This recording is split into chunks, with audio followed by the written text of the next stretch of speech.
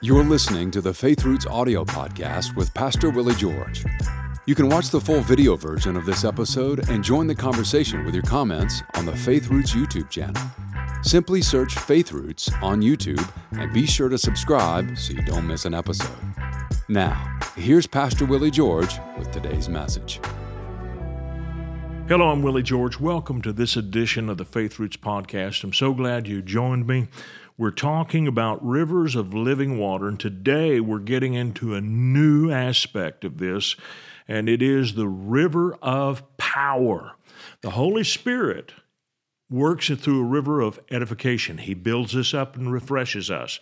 The Holy Spirit works through a river of revelation. He opens our eyes to spiritual things, spiritual truths, and to the things that God wants to give to us. Thirdly, He operates through a river of power.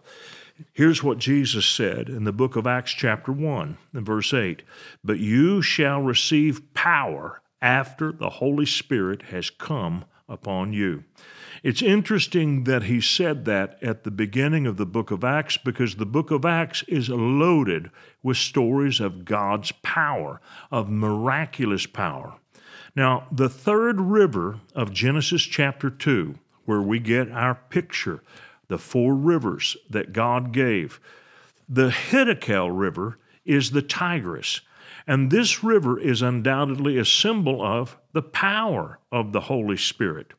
The word Hiddekel in the Akkadian language, where we get it from, means vehement. It means raging, and that's the Tigris River.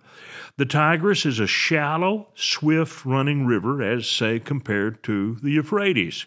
The Tigris, being more shallow, made more of a roar. If you were to go to any mountain river, you would see and hear this roar. You could hear it well before you got to it. It's because the river is shallow, it's running over rocks. Now, if you were to go to a river, say, on the Great Plains, like the Missouri between, say, Kansas City and St. Louis, or anywhere along the Mississippi, you wouldn't hear that great roar. There is a tremendous volume of water, and it's very deep, and there's a very powerful flow. But you don't hear the roar because it's not shallow and raging over rocks. The river Hiddekel, or the Tigris, was a river of power. The power of God is much different than the wisdom of God. Now, they're two totally different things, and they're both important. And there are some things that only wisdom can do.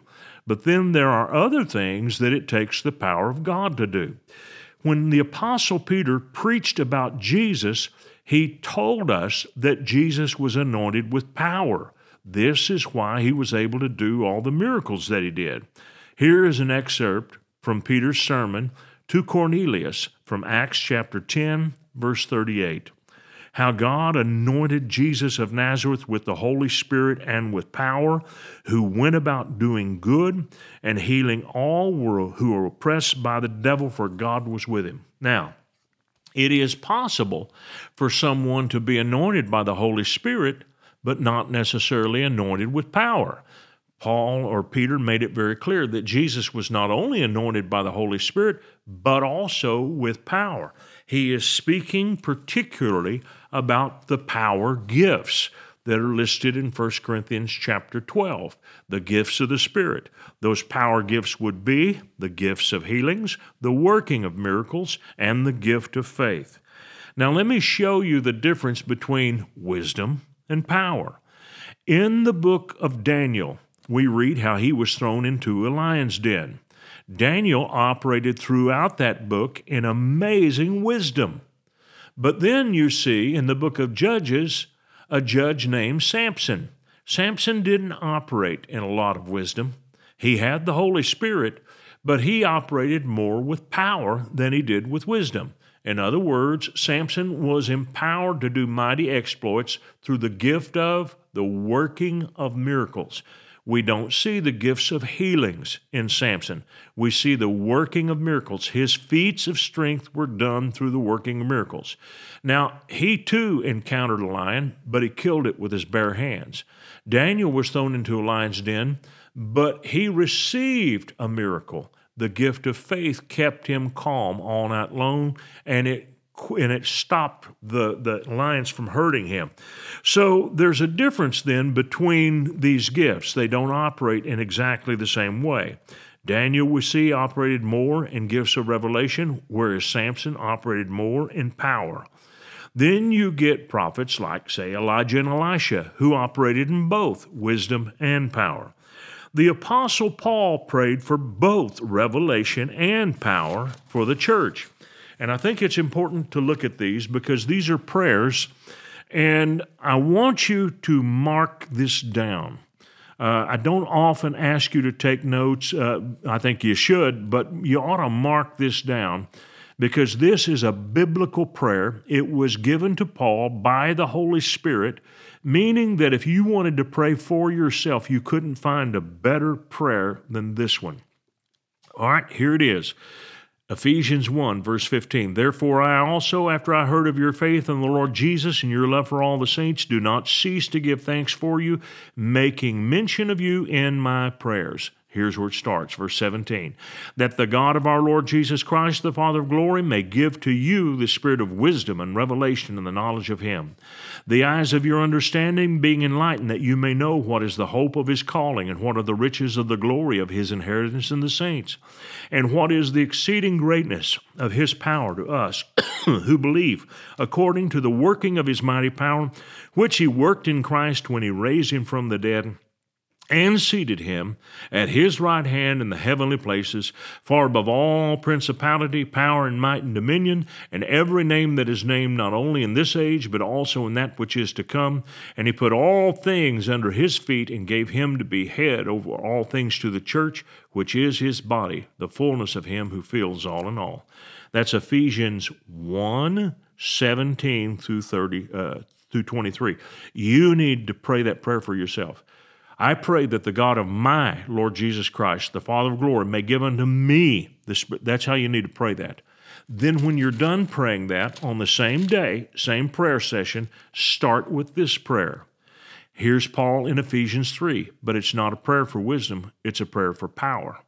He said in verse 14, For this reason I bow my knees to the Father of our Lord Jesus Christ, from whom the whole family in heaven and earth is named, that he would grant you, according to the riches of his glory, to be strengthened with might through his Spirit in the inner man, that Christ may dwell in your hearts through faith, that you, being rooted and grounded in love, may be able to comprehend with all saints what is the width and length and depth and height, and to know the love of Christ which passes knowledge, that I might be filled with all the fullness of God.